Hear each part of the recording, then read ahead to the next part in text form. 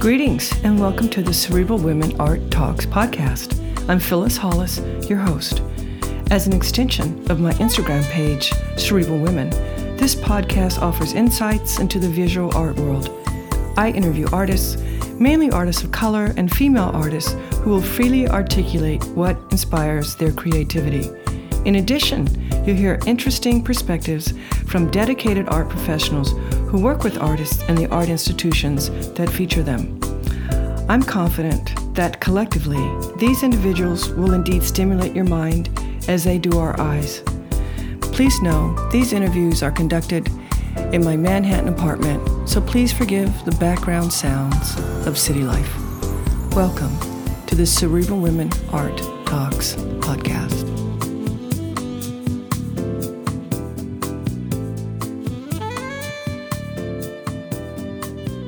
In this episode of the Cerebral Women Art Talks podcast, I feature Hiba Shahbaz.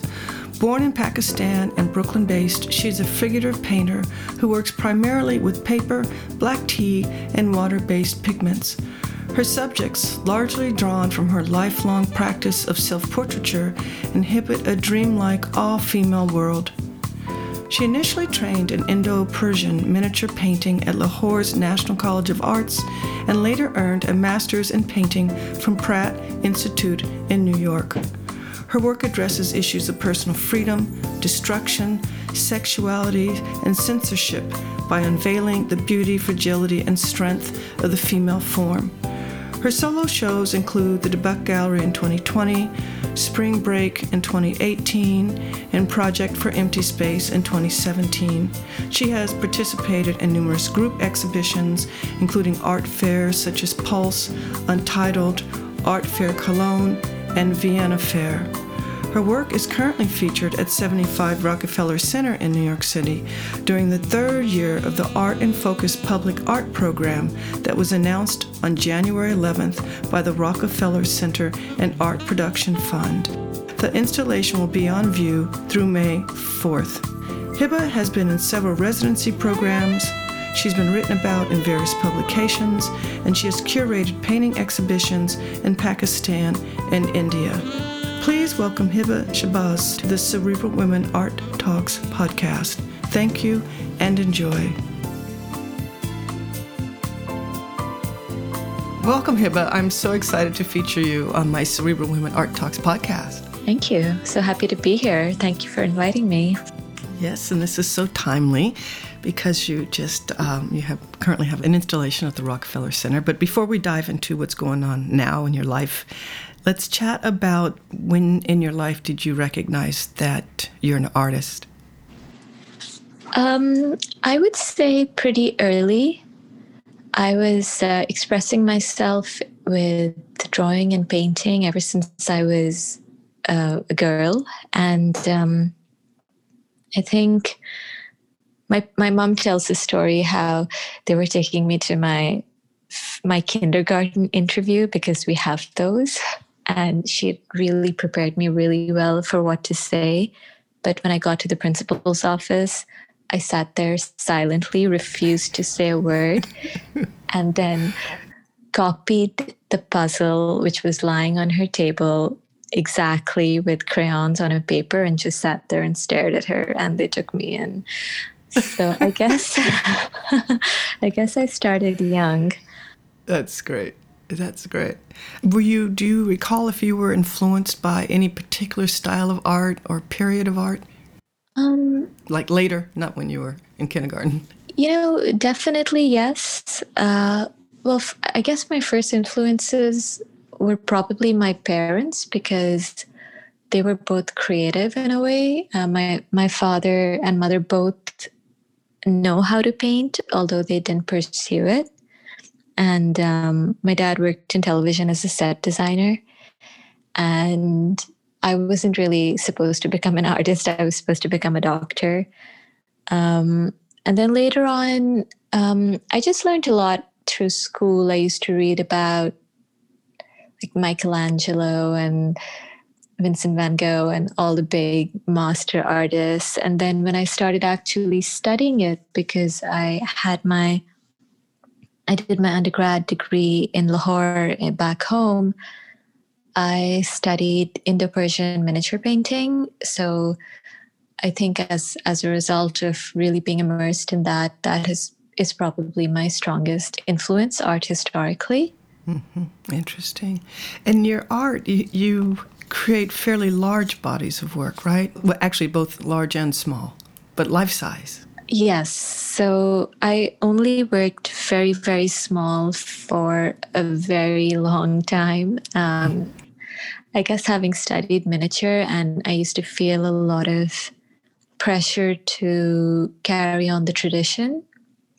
And so I was immersed in just making small paintings for a really long time. But when I changed the scale, they became life size and sort of more muralish. So there was really no in between. I'm still trying the in between, but I haven't really gotten there yet.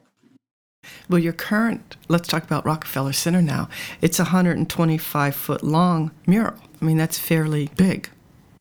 Yes. So, well, but with the Rockefeller Center, the way they structure their program is they do this Art in Focus with Art Production Fund, where they work with an artist who takes over, I think it's all their ad spaces, not all of them, but a bunch of them. And then they have a few windows where you install original art. So I did do a mural for that space. I didn't paint that at that scale because, the commission, like I didn't have enough time to paint at that scale. And plus, the work for the ad spaces is all printed and then installed. But yeah, I painted it so that it came together as a 125-foot mural. Although even in that, normally my figures are at least my height. Like I'm 5'2", so that doesn't say a lot, but they're at least, or they're larger than me. And over here, the width of the mural was maybe 60 inches. So the figures were definitely smaller than me. So this was actually, I think, whereas it comes to the scale of the figure, it was me trying to not paint life size. It was me trying to paint a little bit medium, but the scale of the project was very large. I'm very curious about your use of materials and the layering. Can you comment on that? Yes. So primarily I have been working on paper. As a miniaturist, I learned how to make my own papers and paints and brushes. And so I'm like very involved with a more, I don't know what to call it really, but more handmade way of working. And like I'm kind of used to being involved with all the details of making a painting, like making the paint myself and all of that. So when the scale of the work expanded, I started using also handmade paper, but not paper that I was making, but paper that's made. There are two different kinds. One is made in India by a much older man, and one is made in Indiana. Oh, really? Something. Oh, that was like no pun intended. Yeah. So at a farm, and I use those, and I do layer my paints a lot. I work with watercolor. I work a lot with tea, and I work a lot with transparent surfaces and layer them to make them opaque. So that's part of my process. Yeah, it's beautiful. It's lovely. I hope people stop by. New Yorkers can stop by and see In My Heart, in the heart of New York City. Thank you. I stole that from the White Wall article that was written about you on February 2nd. Can you comment on what inspires you to include elements of Mother Nature, animals? Yeah, I think even though I kind of grew up in a big city, big overcrowded city, and now I live in one. Not so crowded right now, though, but normally, I think I'm always very, very drawn to nature, and I love animals. I think if I wasn't an artist, I would want to work, in like an elephant orphanage or like with pandas or like just somewhere completely wild and free, immersed in nature. There's still time, right? So yes, because I have that same desire, and I don't know if I'll ever do it, but yes. okay, good. I'm glad. I'm glad to hear this. Yeah. So yeah. I think I really love animals and nature, and I feel drawn to them. I dream about them. I like it when I'm meditating. I think of animals, and I feel like a need to be more connected to nature, although I'm not. Especially during this time when we've kind of been stuck at home. There was this one day when I waited for the bar opposite the studio to wash their sidewalk so I could just go stand there barefoot in the middle of Bushwick because I was so desperate to feel the ground under my feet. So yeah, it's been bad at times this year. So yeah, I like to paint those things, for myself in the studio, and it makes me happy. What do you enjoy most about being a visual artist?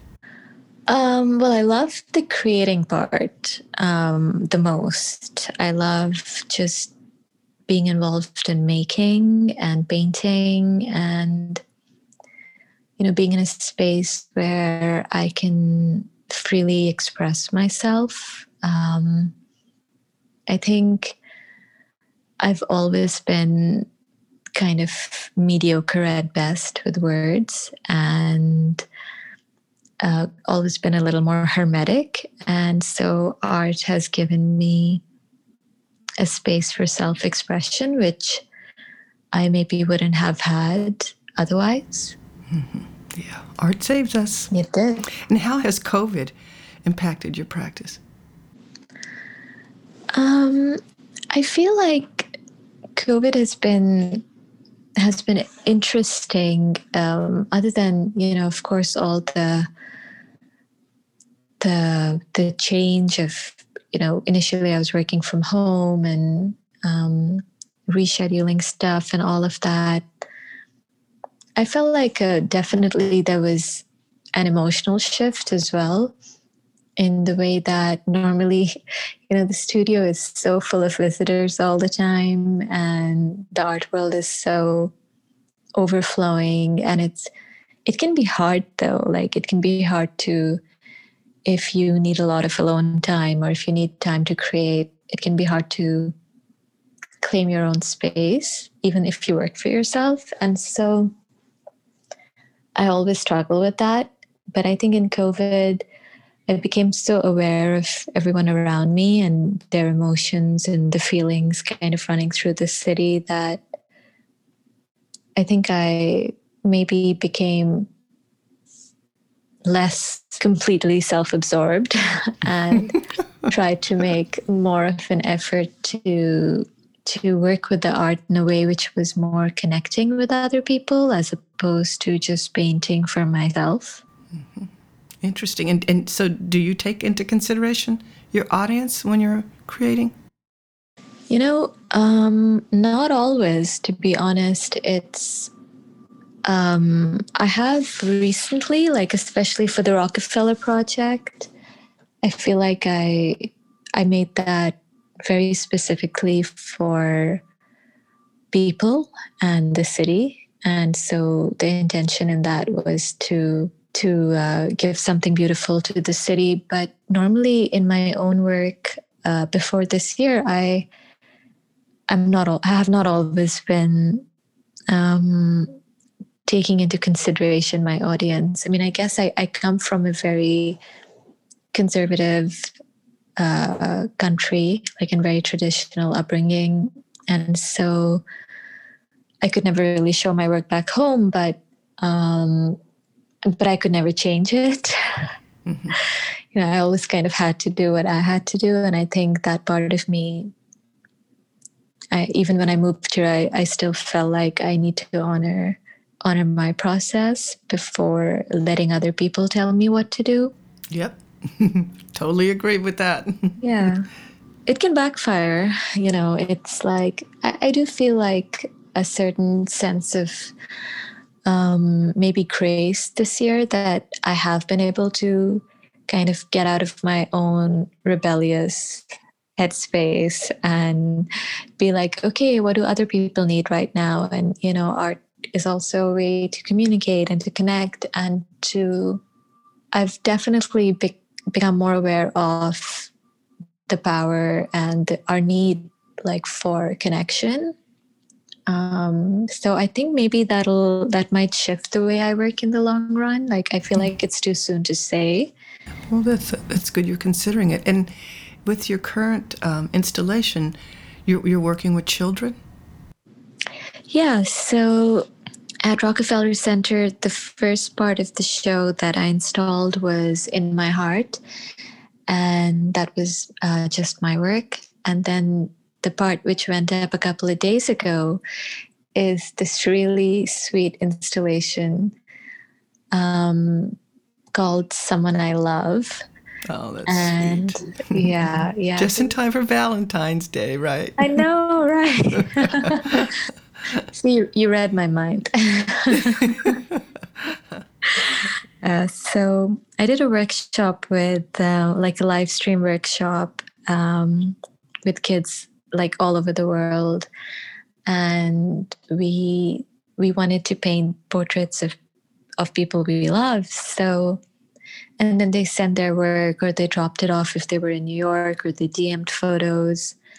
And so we collected their artwork and we wanted to create a collaboration between their work and my work. And this is like a public art program, which was initiated by Art Production Fund and Fort Gansevoort to kind of instill confidence and creativity in young artists. So it was sort of a way to,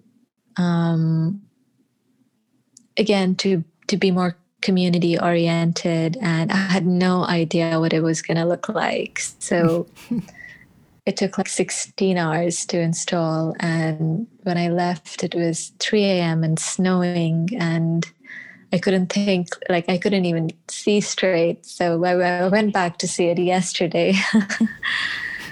And it was fun because one of the kids, who was Amalia, she's a young artist in New York, and she's applying to an art high school, and she's building her portfolio, and she came with her mom to see it at the same time I was there.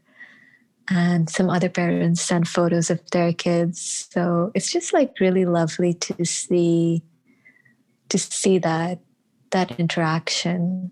I don't know about you, but I did a lot of reading this last year. And I was reading this book. By this author, Brené Brown. And she was talking about how creativity is like, it's in all of us. It's not just in people who are artists or musicians or writers or involved with art. It's in like all humans, and depending on how we're treated as children and in school, we become either comfortable with it later or uncomfortable with it. And that adults who are creative are much happier and at much less risk for depression. So I thought that was really kind of interesting, that actually we are all artists. Mm-hmm. It's just that all of us were not encouraged to be creative. Yes, and in creativity, it comes in so many different forms, you know. Mm-hmm. The person that's designing clothes or decorating a home or floral arrangements. 100%. Yes, yes. So I think a lot of us, we don't even realize that we are being creative when indeed we are. Yeah. But I know that being around creatives and observing and talking to all of you is also very important for a lot of us, just to be able to connect, you know. So on that note, what do you feel is the purpose of art? After reading the book and thinking about it, what is the purpose of art? Oh, that's a hard question. Mm-hmm. I guess, I suppose there's like the purpose to the artist, which is to express. I think some people, like whether they're composing music or writing, their natural instinct is to express. But I also think we're so connected as people that when we express, we're not always just expressing for ourselves. We're expressing for maybe a whole group of people or a whole moment in history.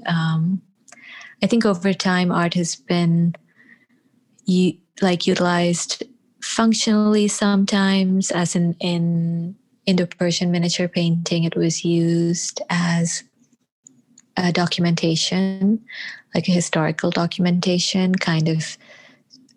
Paintings were a narrative for art history and what was going on in that moment.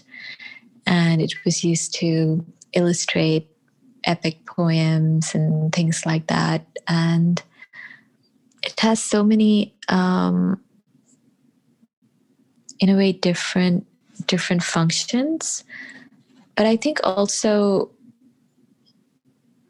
it helps us come together in a way and transcend our boundaries. Like a kid in Karachi, Pakistan, is reading a book on Van Gogh, and then she ends up in New York and is painting.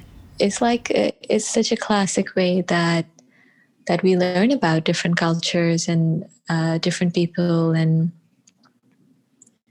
we see art from different parts of the world, just like we experience music and film. And I think these are all things that like connect us in a more kind of global way, beyond like our kind of immediate sort of groupings a little bit. So I like that part of it. I like the storytelling part of it too. Like the more people I've had over at the studio, and normally I have a lot of women who visit me, they tell me their stories, and I kind of realize how we're all so similar, even though we all come from such different backgrounds. We have so many things in common, just being women and being part of like this experience of life at this time. And I think art like bridges a lot of those, bridges the separation that we can sometimes feel with each other or within ourselves. And on the note of women, can you comment on the female gaze that's depicted in your work? So I guess I paint women from a woman's perspective. And so the way I see them is probably very different from how from the male gaze. And I think I'm much more interested in the emotional life of women and their inner life, and how to reflect that inner life outwardly, like in an outward fashion. Mm. So more than like, even although there are actually physical depictions of the female body, I think my involvement is much more with the like emotional content and memories that we all have. Yeah, well, your work is lovely. I enjoy it very much. Thank you. This has been an interesting talk, And I know you've been working hard over the last few days, so I really appreciate your time. So I have one more question for you, and that is, what do you feel is your role as an artist? I think, I see my role as an artist to keep creating and to honor being an artist and to be dedicated to making work, making paintings or whatever kind of artwork or whatever sort of expression, be true to that. I also see, I think that my role as an artist has changed so much over time. Like when I was younger, I felt like my role was to learn how to paint, and it was really important for me to kind of hone my natural skills, and everything was about technique and being in a space of learning. And I guess after a certain amount of time, when that stops, then I felt like my job was to learn how to express myself, or to be able to add content to the medium.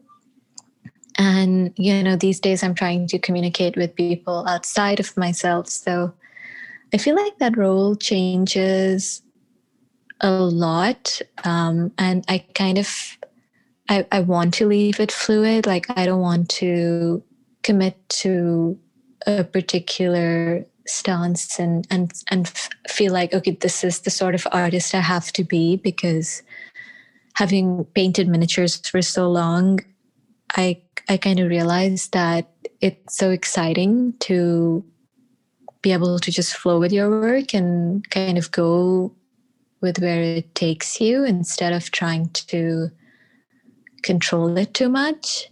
So yeah, I do feel like it's a role that keeps shifting, and which will probably, I hope, keep shifting with time. Yeah. Well, thank you. And I really appreciate your focus on the female. Thank you.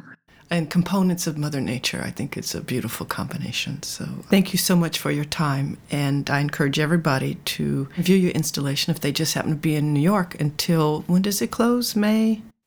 I think it's supposed to be up through May 1st, tentatively, yes. Yeah. So the weather will be nicer, and those of us who live here can stroll by. The tulips will be in bloom. Thank you so much for your time today.